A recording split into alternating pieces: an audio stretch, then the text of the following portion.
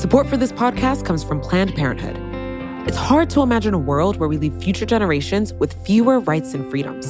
Since the Supreme Court's decision to overturn Roe v. Wade, politicians in nearly every state have introduced bills aimed at blocking people from getting the essential sexual and reproductive care they need, including abortion. Planned Parenthood believes everyone deserves access to care. And with supporters like you, they can reclaim our rights and protect and expand access to abortion care. Visit PlannedParenthood.org/future to learn more and support their cause.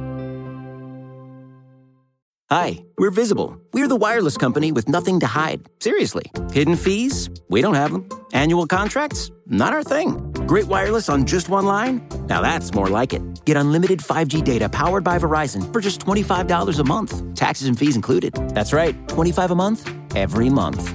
Sorry, hidden fees. We're just not that into you. Sometimes the choice is just Visible. Switch today at Visible.com. Rate with service on the Visible plan. For additional terms and network management practices, see Visible.com.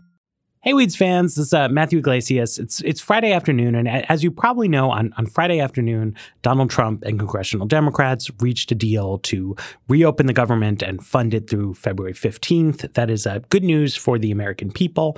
It is bad news for the Weeds podcast because we recorded Friday morning, and in every podcaster's nightmare, we talked about the shutdown, not knowing that the shutdown would be on the verge of ending by the time the podcast was over.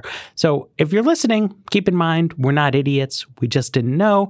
I think if you look at the discussion, you're going to see that we get into the longer term issue here, which is still on the table. We only have funding through February 15th. We talk a lot about the fundamental dynamics in the White House and in the United States Congress. I think it all holds up. I think it's a pretty good analysis. But, there's the first part where we say we don't know how long this is going to go on for. And in fact, we now do know how long it's going to go on for. So sorry, those are the breaks in the podcasting game. You can't win them all, but, we do our best, and hope you enjoy the episode.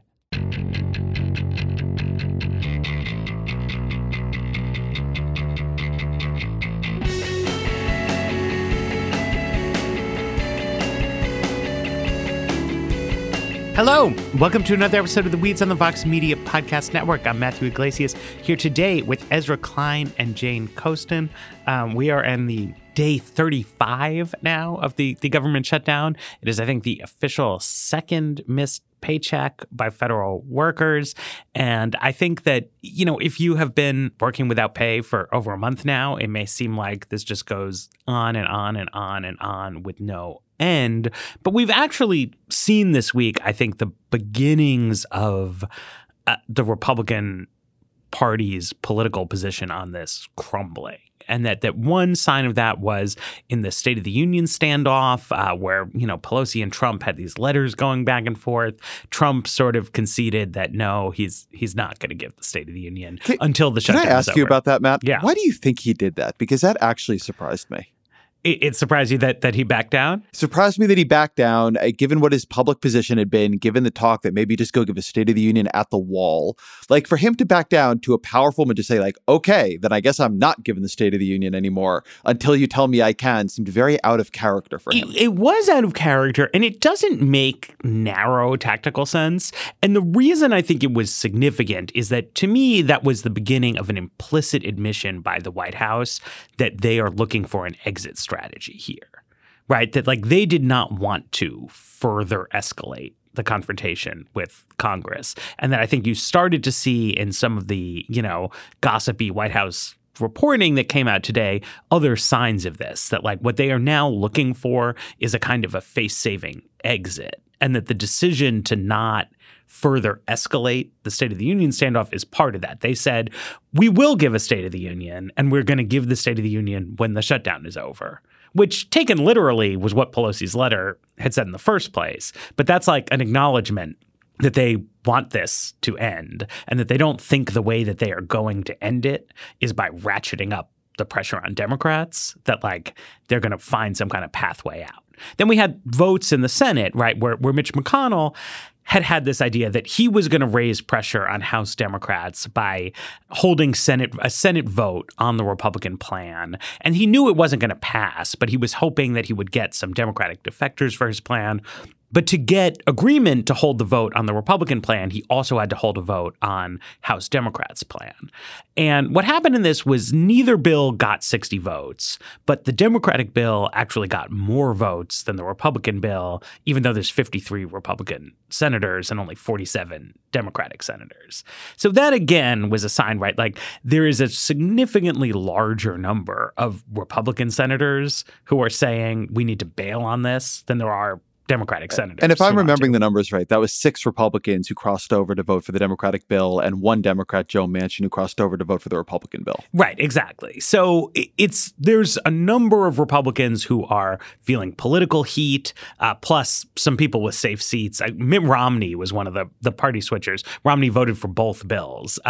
But, that's like a signal, right, that like people in the Republican Party want to get out of this. Right, because you're starting to hear from people that they're hearing from constituents, because I think that there was kind of this myth building early in the shutdown. Yeah, and you even saw Trump himself say it, like, don't people know that most of these federal employees are Democrats, which we can't really know the answer to that question unless you really take like donations to political campaigns as a direct sign of one's political standing. But you kind of saw this language of like, people don't actually care about government employees. What they really want is a wall. Well, all of the polling has shown that people are way more concerned about a government shutdown than they have been about the construction of a border wall. And you're seeing FBI agents going without pay. You're seeing Coast Guard people going without pay. And I think the basic kind of language around the shutdown is changing in a way that's not very helpful for Republicans right now. So I want to pose the question then of how this actually does end.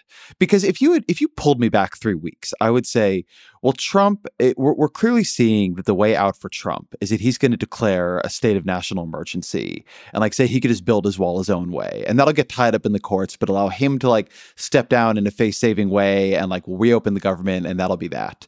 But right now, like he didn't do that. I don't fully understand why he didn't do that, given the things he had been saying about doing that, but he didn't do that. I can see this ending through disaster. A plane crashes, like God forbid, or, something else happens within the shutdown federal government that ratchets up pressure on reopening the federal government so much that Republicans can't bear it any longer. But if we're just talking about a negotiated end to the thing, as far as I can tell, nothing has actually changed in the Trump administration's position. Lindsey Graham was floating the idea of a 3-week reopening while they continue to negotiate. And Trump said only if there's a prorated down payment on the wall, to which Nancy Pelosi said, as you might expect, go to hell. And so as the Republican position cracks, like, do either of you, if you had to like right now, like pre-write what the story is going to be when the shutdown is broken, like what does that story read like? I still think the surrender plus emergency declaration seems like the most likely outcome. Right. There seems to be some internal Republican politics around that. I will say one other possible way out, right, with this prorated type language is that a nuance here is that the appropriation bill that Trump is not signing does include, I think it's $1.3 or maybe $1.6 billion in border security funding. That was negotiated between Democrats and Republicans months ago, and it does not include the wall. So none of that money can be used for a wall. But some of that money can be used for bollard-type pedestrian fencing. And then Trump, separately, over the course of the shutdown, has redefined the wall to include the bollards. Can you just say what bollards are? The steel slats. Right. Trump's steel slats are what's described in the legislative language as the pedestrian bollard fence. So there is some money in the appropriation Trump is refusing to take for the thing that Trump says he wants. So conceivably, you can take the thing that Pelosi is already offering him, kind of take it out and then put it back in, and then that's your prorated ball down payment. Just like a pure fudge of the issue, to the extent that Trump is really just looking for some kind of way to say he won something here. Now, the inclination for Democrats at this point is going to be to say, look, Trump put the country through this really bad situation because he is crazy. And we cannot allow him to save face because we don't want to do this again and again and again. A subject of internal disagreement among Democrats will be, if Trump is willing to basically surrender, but he needs to save a little face, do you give him something to save face so that we can get out of this? Or do you say, like, no, like, we really need, like, knife to the jugular, devastating win here because Trump is so nutty? Then on the Republican side, right, conservatives did a lot of pushback to the emergency declaration thing. And it seems to have given the Trump administration a lot of pause that, you know, conservatives worry, I think, not that it will fail, but they worry that Trump could somehow actually get this done with emergency powers, which would open the door to Democrats doing all kinds of crazy stuff. I mean, this is, Jane, I think you follow this world more closely, but that seemed to me to be the problem, that there was a backlash on the right. Right. And it was more about the fact that, like, when there is a Democratic president, if they made a emergency declaration because we absolutely have to deal with the issue of climate change right this very second, I think that the idea that letting Trump do this is essentially letting every future president do this. But it's also interesting, something I do want to mention is that with the GOP bill that they put forward that failed, I think that the internal text of that bill was particularly interesting because it actually contained a lot of specifics about Central American minor and asylum restrictions that Trump never brought up. And so I think that you saw, even from some Republicans, this idea that, like, the GOP should not be attempting to reform asylum law in an emergency, or kind of doing a Stephen Miller special to include things about restrictions on how TPS works or how kind of these internal machinations of immigration law work in this bill that's supposed to be trying to get the government to some stage of openness again. And this kind of thing really does, I don't exactly want to say backfire, because who knows what the Trump administration actually wants at this point. But it does have consequences. I mean, right now, what you would expect to be seeing is somebody like Doug Jones, right, who won the special election for the seat in Alabama. Like, Doug Jones would be under a lot of pressure. He's up for re-election in 2020, I believe, and he, like, has a very conservative state. But he ended up voting, and when he had initially heard Donald Trump talking about that, you know, quote unquote compromise bill, he had been pretty favorably disposed on it. But then he voted against it on the grounds that these asylum changes were snuck into the legislation. And at a number of points here, the Trump administration has not been running anything that looks to me like a legislative strategy, right? From the beginning, they didn't want the wall enough to get anything for it.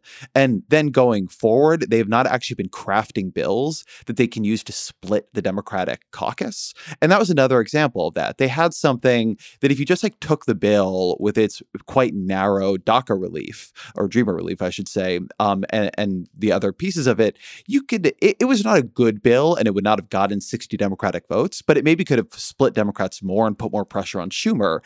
But whatever the internal dynamics of the Trump administration are, they put into that bill language that could not pass under any circumstances, but also made it a less effective political messaging or coalitional pressure document. And I would genuinely like to know what happened there. Like who is in charge that occurred? Because the point of that bill was not to pass. The point of that bill was to get Doug Jones to vote for it. Right. And they did something completely optionally, like an optional option, that allowed Doug Jones to not vote for it. And just, like, why? Like, why did that happen? Yeah, I mean, it's a fascinating question, right? I mean, a lot of profiles got written of Stephen Miller at a certain point, sort of taking the view that, like, here's this remarkable rise of a young man who used to write long emails on behalf of Jeff Sessions to reporters about why various immigration compromises were actually bad for conservatives. And, like, now he's, like, running the whole government. But, like, he just doesn't seem up to it. I don't know. You know, you had a piece, Ezra, yesterday on the site about Francis Lee's work on, like how do things happen in Congress. And the whole strategy around this wall is just, like, the opposite of that. There's a certain thing where if you actually want to get something done in Congress, as opposed to sabotaging other people's efforts, you have to first, like, decide what it is you're trying to accomplish, right? And then you have to, like, work at it. Right. And if what you're trying to accomplish is a messaging bill, then you have to keep poison pills out, because you need to achieve your messaging goals. If what you want to achieve is a wall, then you have to be like very pragmatic about the wall. You have to give other people good stuff so you get it done. You have to not turn it into the most divisive, most polarizing symbol in American politics. If you just want a symbolic showdown, then like that's great, but then you don't want to put it into must-pass legislation in which you wind up looking like an idiot because the airplanes don't take off, right? And throughout this whole thing, there's no way to tell from the outside what it is they are actually trying to achieve here because the strategy is not well designed to any particular goal. So there's another political scientist here whose work I think is relevant, which is Liliana Mason at University of Maryland. And she does a lot of work on political identity and the way when political identities come into collision with each other, very quickly, the actual nature of the policy win will fade in relevance. And as she puts it, like the winning becomes the thing. Donald Trump has always been like a almost human manifestation of that idea. He really does just talk about politics in terms of winning and losing. And I think one of the strange problems of this is that this has continuously been framed as about the wall when for Donald Trump it is clearly about the winning. Right. Donald Trump has never done any of the things he would need to do to get the wall. Like he's like going back to when Republicans controlled all of Congress. Like he did not make the concessions. He did not prioritize it in that way. And in part that seems to be because Donald Trump's administration itself doesn't really care about the wall. Even the administration hardliners on immigration, like the wall is a symbol to them. It's not how you actually stop immigration. They cared about cutting legal rates and changing asylum rules and the whole basket of things that have been discussed on The Weeds before. But so at some point, Donald Trump seems to have woken up during this most recent appropriations fight and begun looking at tweets from Ann Coulter and realized that he wasn't winning. He was being perceived as losing because he wasn't getting this wall. Right. And I something I'd like to add in is that there's an argument on the right, and you saw that from Ann Coulter, that like, well, Barack Obama was tough on these issues and was willing to shut down the government to get Obamacare passed. Why can't Trump be as strong as Obama? Definitely not how that went, just for the record. Indeed. Because the amazing thing about this is that Donald Trump, to go back to this piece I wrote yesterday, Republicans shut down the government over Obamacare. And Obama was willing to like let them bear the cost of it until they had to reopen it.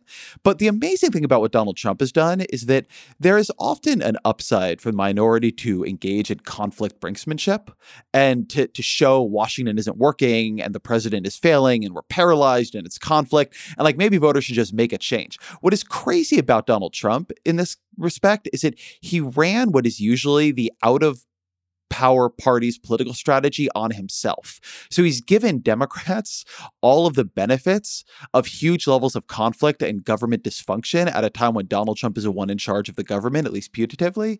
But he has done that without making them bear the cost of that obstruction or those decisions. So it's like when Ted Cruz shut down the government and Republicans all followed him into it, like people didn't like Obama, but they like were really angry at Republicans for doing that. And so it like ended up hurting the Republicans much worse. Donald Trump has managed to both like do the thing and take the blame for it. He's like completely localized like who gets blamed for it in himself. It's a terrible strategy. But the reason he can't get out of it is that as far as I can understand, basically the Trump administration, we speak of it as a unitary thing, but it very much isn't. And it includes Donald Trump, who wants to be seen as winning, and a certain number of like people who care about the issue of immigration, who want to get policy things done.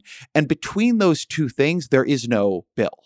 Like, there are ways Donald Trump could look to be like winning, which is say the emergency declaration. But then like his immigration people, they know they're not going to get anything out of that. So they don't want to do that. And they may even lose things in the future because, you know, Democrats will use emergency declarations in their own way. On the other side, Donald Trump might be able to get more of what he actually in theory wants, which is border security. There has been a lot of openness among Democrats to have like a smart wall as opposed to a physical wall and other kinds of big border security packages. And maybe this will be the end. Maybe Donald Trump will like declare victory on it, but it doesn't look like it because Donald Trump doesn't want border security. He doesn't even really want the wall. He just wants to be seen as winning a fight that he has no leverage to win. And there's no answer to that riddle. It's interesting also because you're seeing a linguistic shift within the administration, not from Trump himself, which is one of those moments in which I and others have pointed out that there's Donald Trump and then there's the Trump administration, and occasionally those two have markedly little to do with one another. Kellyanne Conway had a conversation with CNN's Abby Phillips earlier this week in which she kept asking, why do you keep using the word wall? You should stop using the word wall. That's not what we're talking about. We can call it anything we want. And then at that same time, Trump is tweeting, build a wall and crime will fall. And it's interesting how by attempting to get away from the word wall, some Republicans are arguing that, if Democrats were willing to give money for border fencing when we weren't calling it a wall, if Democrats were willing to vote for the Secure Fencing Act of 2006, if Democrats have been willing to pay for border security before, we'll just stop saying wall, and then Democrats should come on board. But I feel as if that is an argument that lacks any and all context about the fact that, we've been having this wall discussion for nearly 4 years now, essentially. And it's interesting how, though, that is really, I think that was the moment to me in which I recognize, Republicans are recognizing that this isn't going particularly well. And especially because even the National Emergency Declaration, I think conservatives agree that, that would essentially just mean that, Trump can declare some sort of victory, but that it would all wind up in court. And during the first 4 years of Trump's presidency, there would be no quote unquote wall constructed. Okay, let's take our first break, and then I want to float a crazy idea. Support for this podcast comes from Planned Parenthood. Your body is your own. That's why Planned Parenthood is committed to ensuring that everyone has the information and resources they need to make their own decisions about their bodies, including abortion care. Today, lawmakers who oppose abortion are challenging Planned Parenthood. Affordable, high-quality basic health care for more than 2 million people is at stake. Planned Parenthood believes that health care is a basic human right. That's why they fight every day to push for common-sense policies that protect our right to control our own bodies. They also work tirelessly to oppose the onslaught of new policies aimed at interfering with personal decisions best left to patients and their doctors. They won't give up, and they won't back down. You can join Planned Parenthood in the fight to help make sure that the next generation can decide their own futures. The organization needs your support now more than ever. With supporters like you, they can reclaim our rights and protect and expand access to abortion care. Visit PlannedParenthood.org/future to learn more and support their cause. Support for The Weeds comes from Burrow. Okay, are you ready for the understatement of the century? Buying furniture can be frustrating. You end up visiting a bunch of stores searching aimlessly for the right pieces to match your home, then spend hours trying to get those pieces together, or together again if you got it wrong the first time. And that's even if you were able to get it through the door. Burrow is a furniture company that wants to make the whole thing easier. Burrow's new Dune line features a contemporary yet timeless look inspired by the craftsmanship of classic mid-century construction. If you're looking to bring a sense of luxury, comfort, and durability to your outdoor spaces, you might want to consider Burrow. Like all of Burrow's pieces, they offer easy assembly and disassembly so you can move or store them away as needed. Not only that, they ship straight to your door for free. Listeners of The Weeds can get 15% off their first order at burrow.com/weeds. That's Burrow, BURROW.com/weeds for 15% off. Burrow.com/weeds. Okay, so it seems to me that if Republican immigration hawks really want to get what they want out of this, I mean, not out of the shutdown. They should just end the shutdown. But if they want to achieve their policy goals, what they should take a serious look at is there's this concept that exists in the White House that's called going big, and it involves the DACA and the DREAM Act. But they should go really big, right? And look and say that, look, for Democrats, there has been for a long time the concept of a comprehensive immigration reform. And for Democrats, the centerpiece of that comprehensive immigration reform is a path to citizenship for about 11 million long-settled, undocumented residents of the United States who have not committed serious crimes, who've been here for over 10 years, who are integrated into American communities, and who would pay back taxes, would get permanent status, would be able to apply for citizenship like anybody else. And Democrats have traditionally tried to make that deal with pro-immigration Republicans for the understandable reason that they're the ones who are interested in it. And those were guys like John McCain, like Jeff Flake, who were tied into the business community and who what they normally wanted as the Republican side of it was things like guest worker programs and new visa categories, stuff like that. It keeps almost coming together in 2013 and again in 2007. And then it gets scuttled ultimately by immigration hawks. But the hawks themselves could come to the table and they could say, look, what we really want is A, a giant steel fence, because that will prove some kind of point to Donald Trump. B, changes to how asylum law works, because we think there's huge loopholes here that are creating, runaway, whatever. And whatever else is on this like insane Picayune list that Stephen Miller keeps putting forward. And then put it to Democrats to look, how much do you care about immigration lawyers' concerns about asylum, blah, blah, blah, versus the concrete interests of the 11 million undocumented residents, their families, their communities. And I think that could be a very tempting offer to Democrats, right? If it's really true that these things that Stephen Miller thinks are huge problems, the way to address it is to make a really big offer on the other side. I don't think that's going to happen. There's just not at all the mind space in either party to get really, really, really big deals done here. But it's true that on immigration, mostly the two groups are talking at cross purposes about totally different things. And then it's collided in this symbolism around the wall, which shows are we a mean country or are we a welcoming country or are we a tough country or are we a soft and naive country? What liberals really, really, really want is to deliver a win to this sort of shadow constituency of undocumented people who've been living here for a long time and who often have U.S. citizen children, friends, family, colleagues, things like that. And what Republicans really want is a stop to the ongoing future flow of people from Latin America. And you can do both of those things. I agree with you to some degree on the policy. You could certainly at least have a conversation about both of those things. But I think this gets to a place where you really get into the nitty-gritty of how the legislative dynamics are particularly breaking down in the Trump administration, but are also breaking down more generally. Donald Trump runs on immigration. He makes himself a symbol of anti-immigration hardlinerism, right? The thing that Donald Trump represents above all else is not just the wall, but it's an attitudinal approach to immigrants, right? It's Donald Trump's immigration views are not powered by a particular set of views on income levels. And I don't even really believe they're powered by these views on crime, because if they were, then somebody would sit Donald Trump down and say, actually, immigrants, including undocumented immigrants, commit fewer crimes than natural born citizens. And he'd be like, oh, okay, so I guess it's not a big deal.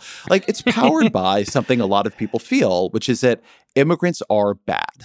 They are changing the nature of the country, and that I like the country the way it was. I don't want the country to have more immigrants in it. And Donald Trump is a symbol of this very, very powerful tendency, not only in American life, but in other countries and to some degree in all countries. And the thing then, and particularly around how he acts with it, is that you can't compromise with that symbol. You can't give a win to that symbol. I'm not saying one shouldn't necessarily. Sure. I'm saying that the political dynamics are that one can't. So then you could do something else, right? And this is fundamentally what Barack Obama sort of tried to encourage in 2013. So after winning the 2012 election and after Republicans took, at least in the immediate aftermath, the lesson, the problem is they're completely losing the Hispanic electorate. There was the emergence of this Gang of Eight in the Senate.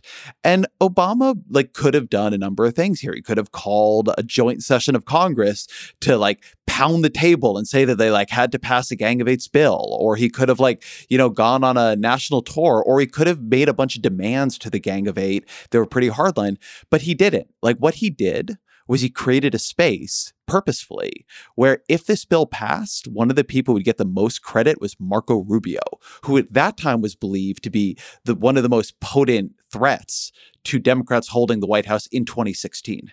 And like, nevertheless, like Obama like backed out because if he had gotten himself up in front, there would have been no chance of a compromise because the Republicans could not in the Senate compromise with Obama and make Obama look better and make Democrats look better. But they potentially could do something that would make Marco Rubio look good and John McCain look good and Lindsey Graham look good and so on and so forth. The issue here is that both at the Trump administration level and also, as far as I can tell, at the House and Senate Republican level, these are not coalitional negotiators who are also the immigration hardliners. The immigration hardliners seem to be, I don't want to call them all cranks. Like I think Tom Cotton sometimes works well with his colleagues. And it's not that like nobody there can craft a deal, but these are not deal makers. If you like came up with a list of the people in Congress who are like good at like building these coalitions and like trying to get somewhere with them, it doesn't include any of these people. And so I think one reason you just don't see any of the activity that you're talking about, Matt, is that all of the people who seem to me to lead this anti-immigration tendency in elected American politics are highly symbolic politicians as opposed to highly coalitional or legislative politicians. Like you have like a lot of people who are good at pounding the table and not a lot of people who are good at building a working group. And I think that comes out here. Like they're very concerned about purity and they're not all that concerned about getting anything done.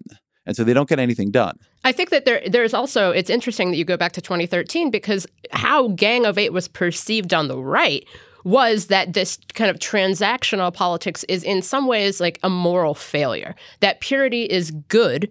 Even if nothing actually happens, at least you kind of have the moral and political purity to go back on. And it's interesting because Stephen Miller got his start essentially via Jeff Sessions yelling about Gang of Eight. When you talk about like the GOP 2012 autopsy document about reaching out to Hispanics, there was a response within a large swath of the right, like, no, what we need to do is double down more. And I think that the double downers are not politically effective, but political effectiveness is not really the point. The idea that like, we can create a deal that will make life better for dreamers or for specific groups of undocumented immigrants or immigrants in general is not at all the point. The point of crossing the aisle, not what the double downers want. When the fact that Ann Coulter and Rush Limbaugh have, in some ways, the ear of the president, make it very difficult for him to even... There was that moment in early December in which he was kind of like, wall funding isn't as important. He got decimated within specific swath of right-wing media because conversation isn't the point. Actual political wheeling and dealing is not the point, which I think is in some ways why this has been such a difficult shutdown for Trump to leverage, because Nancy Pelosi is very good at politics. And I think that that's a specific challenge when Donald Trump has the idea of being good at politics is not why he was elected president. It was because he was supposed to be outside of politics, that only he could fix the issues that come with wheeling and dealing. But the issue is that you have to be good at wheeling and dealing to actually do anything that even the double downers would want. I do think the autopsy report is actually, and the sort of debate about that is very relevant here, right? Because if you look at that 2012 autopsy and the analysis that Romney's core problem was weakness with Latinos, you can see where that comes out of, which is that of the states that Obama won in 2012, his three weakest wins were Florida, Virginia, and Colorado. And those are all states with relatively large Latino populations. In the case of Florida and Colorado, Virginia, it's modest, but quite rapidly growing. And so those are all states where I think you can really say, look, if Romney had done as well as Bush with Latinos, he would have won those states. So, and like those were the closest states. So that's what we're focusing on. Right. A different analysis, and frankly a more correct analysis, would be to say, look, even if Romney had won Florida and Virginia and Colorado, he still would have lost the election. Yeah, but think of how much more of a moral victory. Right. But the goal is not to win states, it's to win the election, right? And the pivotal state was Pennsylvania. If you go through how much better would they have had to have done to win, the political center of gravity was in Pennsylvania and Michigan. And that continued to be the case in 2016, right? And Pennsylvania and Michigan are states that have very low Latino populations, that have large white working class populations, and where Democrats had traditionally done well because the white working class population in those states is relatively secular and had not been super into anti-gay politics, anti-abortion politics, not like necessarily incredibly woke on those issues, but not into that, right? And so then when Republicans shift their political center of gravity to anti-immigrant themes, they wind up doing much better in those white working class northern Midwestern states.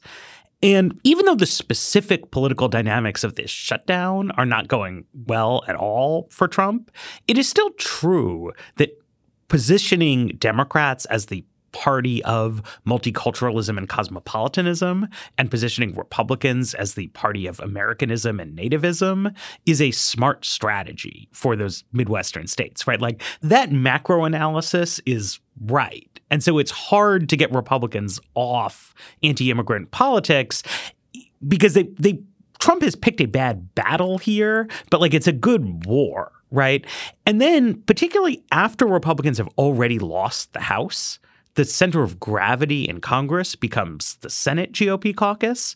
Anti-immigrant politics is great in the Senate map, where like these like totally empty states that have 6 white people, have like 1 million senators, and then like California has 2, and then Texas, which is a Republican state, but like if there were a state in which the ongoing nativist turn were to flip it blue, like it's going to be Texas, which is going to be 80 bajillion people and 2 senators, right? So the more presidential politics focuses on the Great Lakes and the more congressional Republicans just think about the Senate map, the more sense it makes to be the anti-immigration party. And that makes any kind of deal making just like per se unattractive, because if you have a deal, then you're not having a fight. And if you think it's a winning fight, then you want to not make deals. Or if you think the fight itself is the win. Yes. If you love the fight. I think there are 2 interesting things that touches on it. And one goes back to something Jane was saying, that when Donald Trump ran on the right, he was like the purity candidate. But I want to note something that was always interesting about Donald Trump, which was that he managed to both be the candidate who would like brook no shit and like say what he really thought and like not give in to the media, and also the candidate swearing that he would be the greatest deal maker the world had ever seen, and that America needed like not one of these weak like pathetic people, but like the candidate who had written the art of the deal, like me, Donald Trump, like the great deal maker. And so this, I think, was also important with those voters you're talking about, Matt, that there are obviously some voters for whom like the issue and the only issue is keeping America like as white and native born as possible. And like they're out there. And there are some voters who just like are uncomfortable with changing demographics, and like they're out there too. And I think that's actually a big group, and it's an important group in American politics. But there are a lot of voters who like have some sympathy with this, but they also like they're not so political. Like they would like things to work. They would like politics to not be a circus. And they're very disillusioned with politicians. And they're very disillusioned with politicians because like go back a couple of years into the Obama era, which now looks like this oasis of calm and almost like peace. But it wasn't. It had shutdowns and debt ceiling crises and constant partisanship and like fights over, Trayvon Martin. And like there was like all this feeling of tumult. And here came Donald Trump with his sort of authoritarian personality, swearing that he can make these great deals because look at how much money he made in business. And, it's cliche to say it now, but it is worth remembering that The Apprentice was very important to the Donald Trump candidacy. And the view of himself that Donald Trump had persuaded America of on The Apprentice wasn't like a nutcase nativist, but was like a great in-command businessman. And so Donald Trump like managed to put together this set of things. There's actually quite unusual to put together in American life. But it just turned out that he wasn't all of those things. He wasn't a good deal maker. He probably wasn't a very good businessman. He is a kind of nutty nativist. He is a hardliner. He doesn't compromise at all. And so what you see now, like to your point, Matt, there's something to the idea that Donald Trump has picked a bad battle here in possibly a good war. But there's also something to the fact that yes, whether Donald Trump can run the government is for 2020 part of the war. And the fact that his like approval ratings have been going steadily down is a real signal that mattered to his support, right? There could be this like view in liberal circles, like nothing Donald Trump does hurts him. And I think that you've said often, and I've said as well, that no, actually a lot that's happened hurts him. That's why he's always unpopular, but this is hurting him even more. And if Donald Trump cleaves immigration hardliner from great deal maker who knows how to run things, that is not a winning presidential campaign for somebody who already almost lost. But I do want to go here. I think we should take a break because I do want to talk about Donald Trump's foils and particularly Nancy Pelosi, who I think has run a stunningly effective counter strategy. Support for the weeds comes from Hydro. Finding the time to exercise can be hard. But with the Hydro Rower, finding time for a 20-minute full-body workout can be a piece of cake. Hydro is a state-of-the-art, low-impact home rowing machine that's actually designed by rowers. Hydro caters to all fitness levels, and their classes are taught by Olympians and world-class athletes alike. Eric Maxwell, from the business side of things here at Vox, got to try it out. Here's what he thought. The Hydro definitely felt like a nice workout. It felt challenging, intuitive. It kind of felt natural without being too strenuous. It was just nice to have a menu of options, to find something super customized, and just make it feel fun. This spring, you can join the growing rowing community at Hydro. You can head over to hydro.com and use code WEEDS to save up to $400 off your Hydro. That's HYDROW.com, code WEEDS, to save up to $400. Hydro.com, code WEEDS.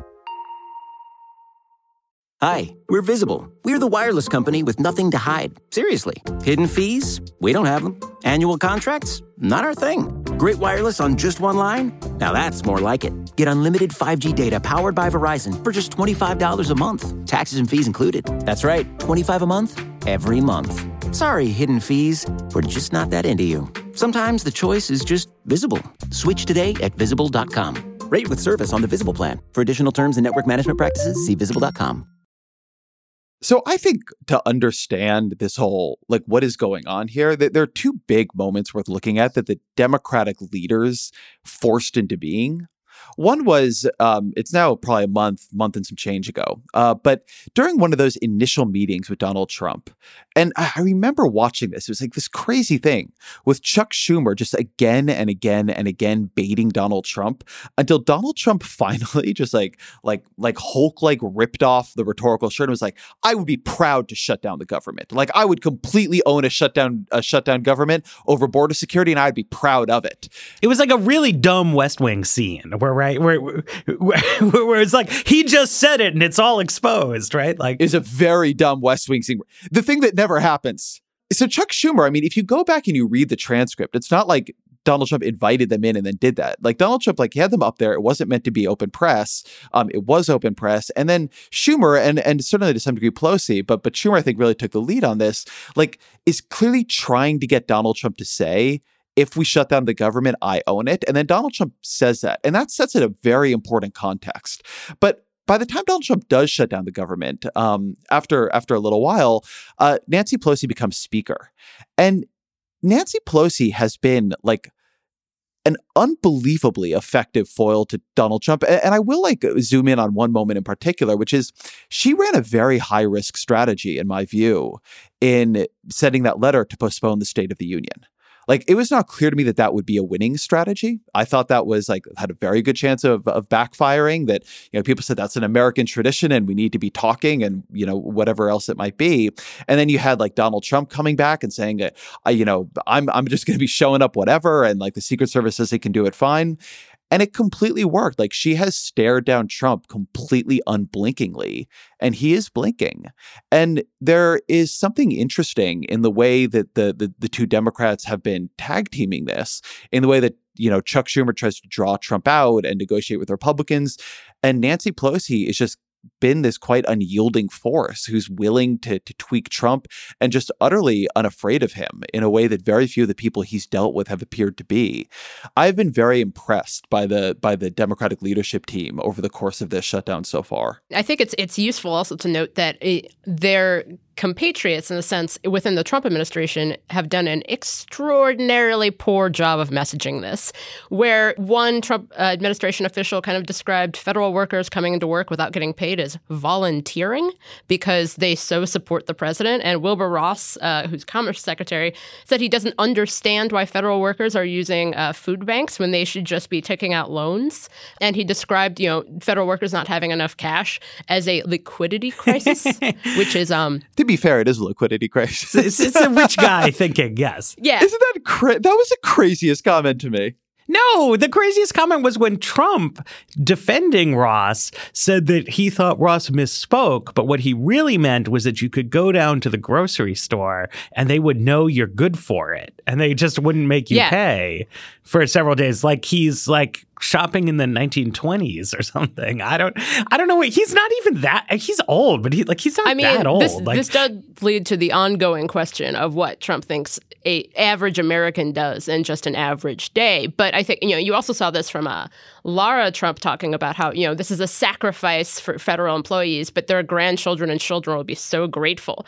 And it's interesting from someone, I write about, obviously, conservatives and conservatism, and it's interesting how the administration that pitched itself the most to speaking to everyday, quote unquote, normal Americans. And when I think people connected to this administration or people who are supportive of this administration use the term normal, they mean like white working class Americans living in Rust Belt states. But it's interesting to see this administration be so bad at messaging to that same group of people while sounding like Marie Antoinette. That is absolutely true. But also, back to Pelosi, right? When people were talking about Nancy Pelosi's future in leadership and she was getting criticized, I think that the criticisms of her were mostly focused on a thing that is true, which is that she is not an incredibly dynamic public communicator. Right? Like her speeches are not like going into the classics. And she's not the A+ #1 person to go on a like two people yell at each other television show. And she's polarizing, right? That was the other piece of that. Right. But what her supporters were saying the whole time was that she's really good at the job of being a legislative caucus leader. And like that's what you've seen across this, because it's a very difficult type situation, right? Where one thing that happened here is that Colin Peterson, who is a veteran House Democrat, he holds down the Trumpiest House district of any district that Democrats represent. He has kind of broken with the party and, said on local talk radio, give Trump his wall, right? And that's absolutely the right politics for Peterson. And Peterson has been around so long that there's no way leadership could get him to not do that anyway. But the way Pelosi managed the House is that it wasn't a huge deal when Peterson did that. There wasn't the first cracks in the Democratic armor, right? And there was no stampede. Like Jared Golden, who holds down a fairly Trumpy district in northern Maine that's kind of similar to Peterson's northern Minnesota district, but it's just won his election. He didn't hop on that bandwagon, right? There was no stampede. And not only was there no stampede, everybody knew there was no stampede, right? There was those multiple layers of confidence that the caucus was sticking together, that there was going to be an exception to the rule that the caucus was sticking together, but that it wasn't even big news because of course this one guy did, right? And that stuff is really, really hard. That's the kind of thing that a new person would really struggle with. And to have the depth of relationships with people, with understanding of what's important and what's not important, and what matters about these different things, a risky strategy like that State of the Union letter, to pull it off, you need your people to not act like it's a risky strategy. Yes. Right? If every member of Congress had right away been on the phone with their favorite reporter back in the district being I don't know about this, it wouldn't have worked. And I'm sure lots of members of the House had some doubts about that strategy, but they did not express those doubts in public. And because they didn't express the doubts in public, the strategy worked, right? And that's what she's been able to pull off.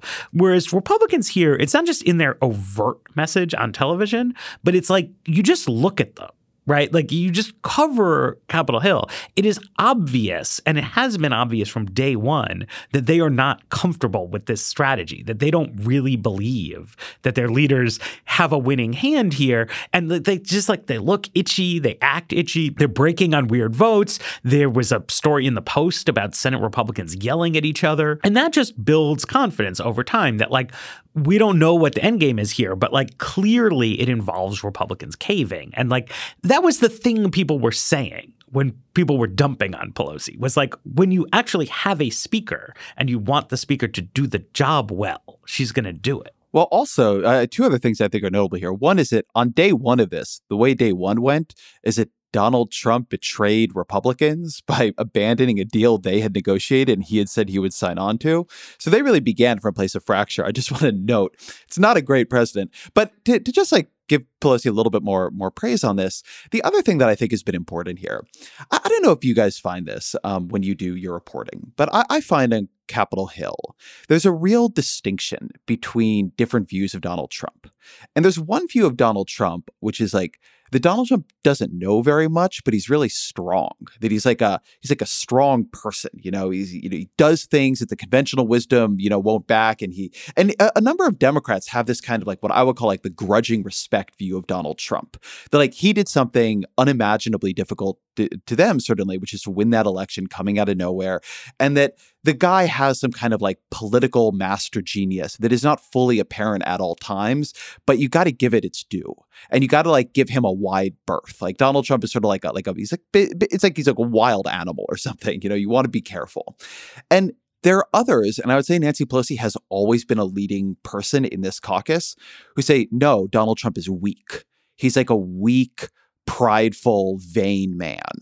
And if you can just poke him enough, he will overreact. And if you're not afraid of his overreaction, he will expend himself and make a mistake. Right. And I do think something important here is that Pelosi has, for years, but now has had the power to execute.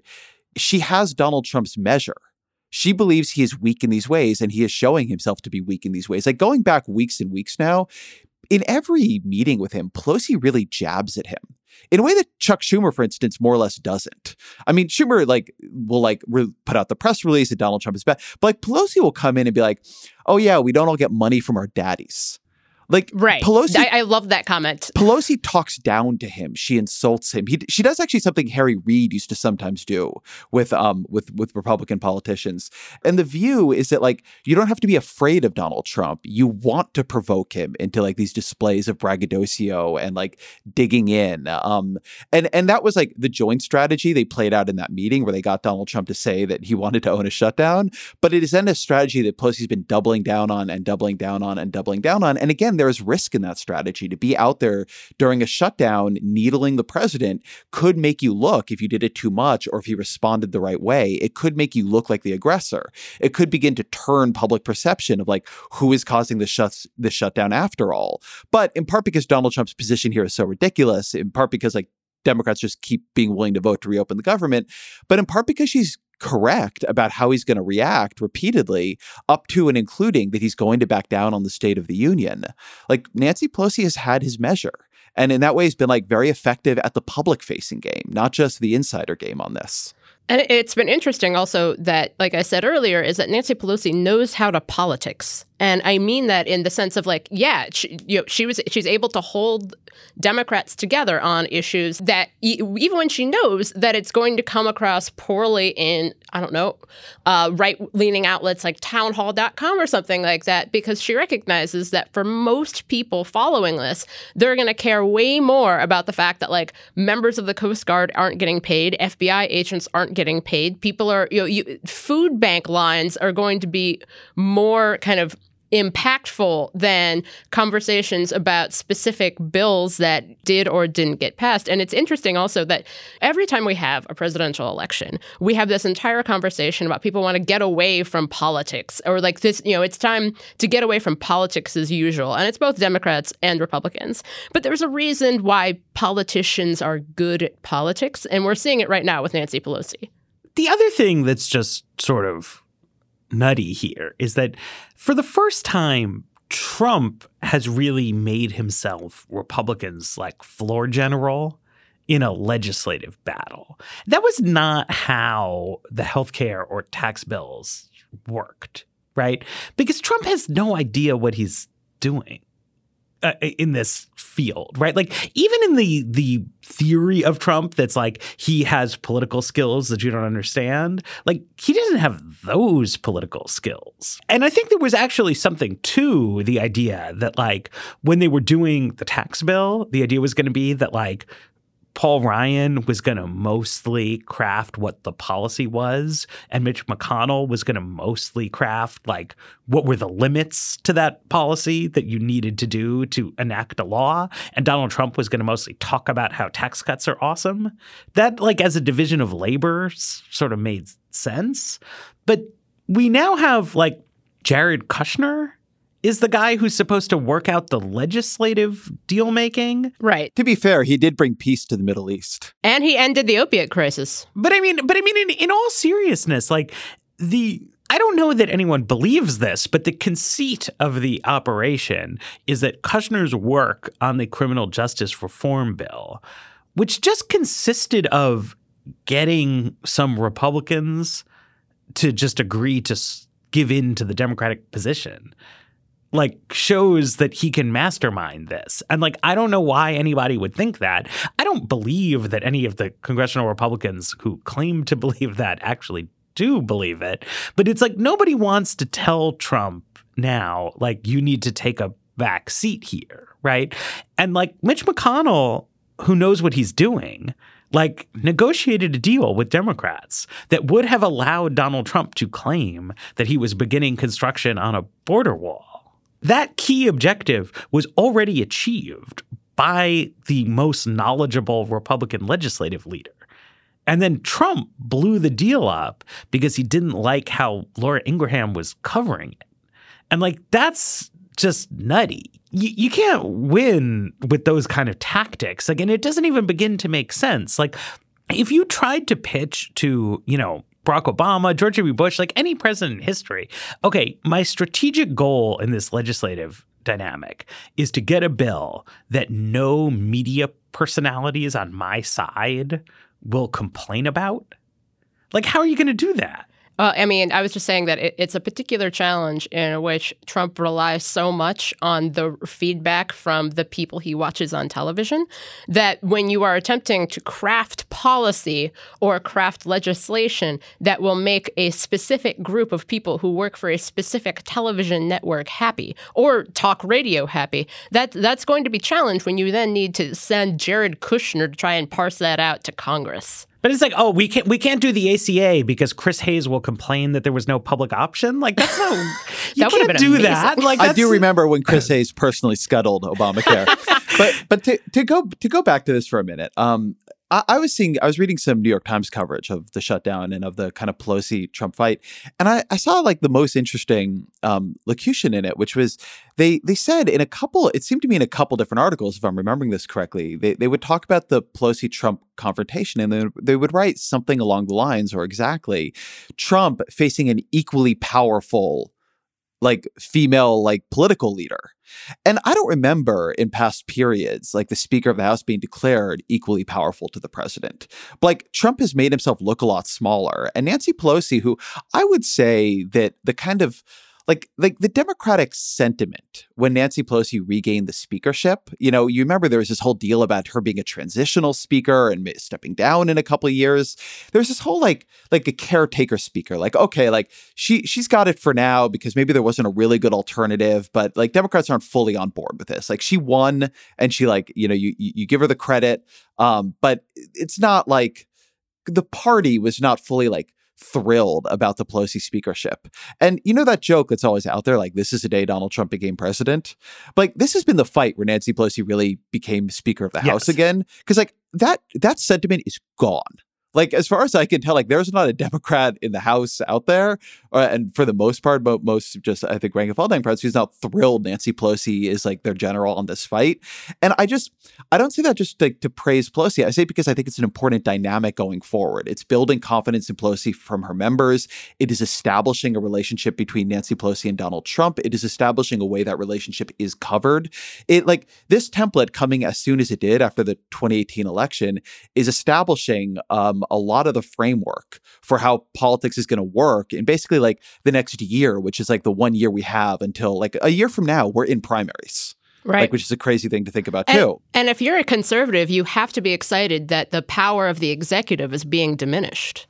I don't think if you're a conservative, you're super excited by this in general. But I mean, the power of the executive isn't being diminished. Like, Trump is just poor manager of the executive branch, right? Like, he's not losing formal authorities. I mean, it's true that in some theoretical sense, at least some conservatives favor like congressionally driven government, but like this is not actually what they want. And it's true, right? There's a remarkable transformation from the Nancy Pelosi of 40 days ago, who was like really sweating committee assignments because she had to really delicately maintain the support of her caucus, which was full of grumbly people who had kind of reluctantly gone along with it, to now when like there is no more grumbling. There is no more. I mean, members of Congress will always find a new day to grumble, right? Like it will happen. But like for now, like the skeptics have been completely silenced. The last phase of the committee assignments went forward without any controversy.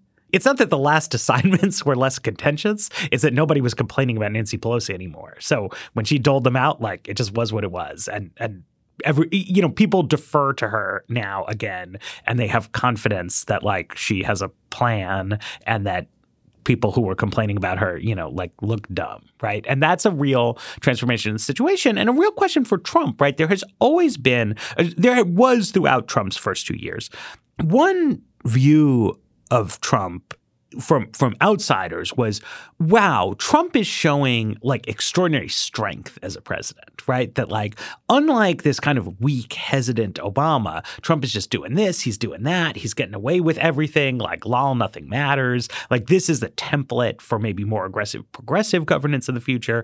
And then another view was like, no, Trump is actually very weak. And then what he's showing is that if you have a Congress behind you and you are willing to just defer to them on everything, that you can create the like appearance of party unity and getting things done. And what we're seeing now that Trump is trying to push the Trump agenda rather than the Paul Ryan agenda, and that the House is not under his control, that like he's really quite weak. Like he is not marshaling the conservative movement's forces in a reasonable way. He doesn't have like a whole of government effort behind immigration that makes sense or that's even legible to people, right? He's just kind of flailing. And now that he doesn't have the total lack of accountability that congressional Republicans gave him, he's facing all kinds of investigations and things like that. Now that he's not just rubber stamping a kind of assembly line agenda, like he's looking very weak because he doesn't have any skills. Right. And it's interesting also, if you go back to the halcyon days of 2015 when Trump launched his campaign, I keep going back to his campaign website and their description of how the wall would be paid for through remittances. And it's so interesting to have gotten to this point at which the shutdown itself is a failure of politics, but also it's a real failure of this idea that like something that you built your entire campaign on, Trump's stuck now. He's stuck because he relies so much on specific, kind of right-leaning commentators in the media. And he is stuck because at the base of it, he cannot deliver on the thing he kept bringing up over and over and over again, a thing that was more a speechifying element than a real idea that he really wanted to get done. So, Jane, are you saying you don't think Mexico is going to pay for the wall? I have really troubling news for you, Matt, about whether or not Mexico is going to pay for this wall. It's not going to happen. I don't think it is. I'm so sorry. It's easy to joke about the whole Mexico thing, but like it's true, right? That like Trump lied a lot more than a traditional candidate. And at one point, people kind of hoped it's like, people will catch on that he's a huge liar and there'll be a huge backlash against him. And there sort of wasn't, right? But you now see that like one reason to not lie to everybody all the time about stuff is that you might wind up in a situation where you're kind of trapped by your own nonsense, right? And like Trump has created a universe where to Trump's supporters, there is a huge immigration crisis in America. And that solving the immigration crisis involves a border wall, and also that the border wall can be achieved with no trade-offs. Right. And so it'll be easy. And also where Donald Trump is a master deal maker. And like that stuff isn't true. Right. And like the problem is that the ways out of this involve a kind of collapse of that narrative about Trump and about what's going on. That like either he's incredibly ineffective or the immigration problem isn't actually that big a deal, or the wall is not a useful solution to it, right? Like there has to be some way out of this because Trump can't just come out this summer and be like, wow, the country is a disaster, right? Like he's the president. But you know what is true? What is true? That you should join the Weeds Facebook group. Oh, that is true. That is true. On the Weeds Facebook group, you will find sustenance and truth that you need to get you out of this, and possibly tips on which airports to avoid in the midst of an ongoing breakdown of the air traffic control system. I also want to make a plug. Ezra Klein's show, last 2 episodes, I think, will be of particular Weeds listener interest. One was with Francis Lee, whose work we've mentioned a couple times in this podcast. And I think is the political scientist most relevant for understanding this period of divided governments. Like I wrote this piece yesterday about how if there's one political scientist Donald Trump should read, it's Lee.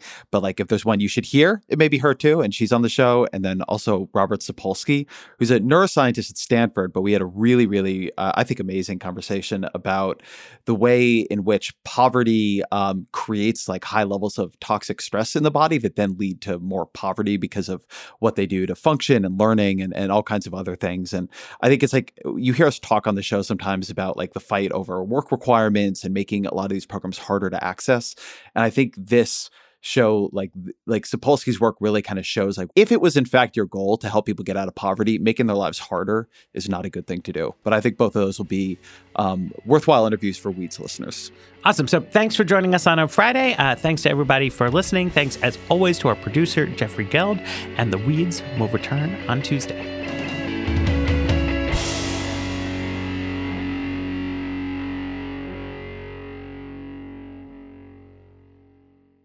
Hi, we're Visible. We're the wireless company with nothing to hide. Seriously. Hidden fees? We don't have them. Annual contracts? Not our thing. Great wireless on just one line? Now that's more like it. Get unlimited 5G data powered by Verizon for just $25 a month. Taxes and fees included. That's right, $25 a month, every month. Sorry, hidden fees. We're just not that into you. Sometimes the choice is just Visible. Switch today at Visible.com. Rate with service on the Visible plan. For additional terms and network management practices, see Visible.com.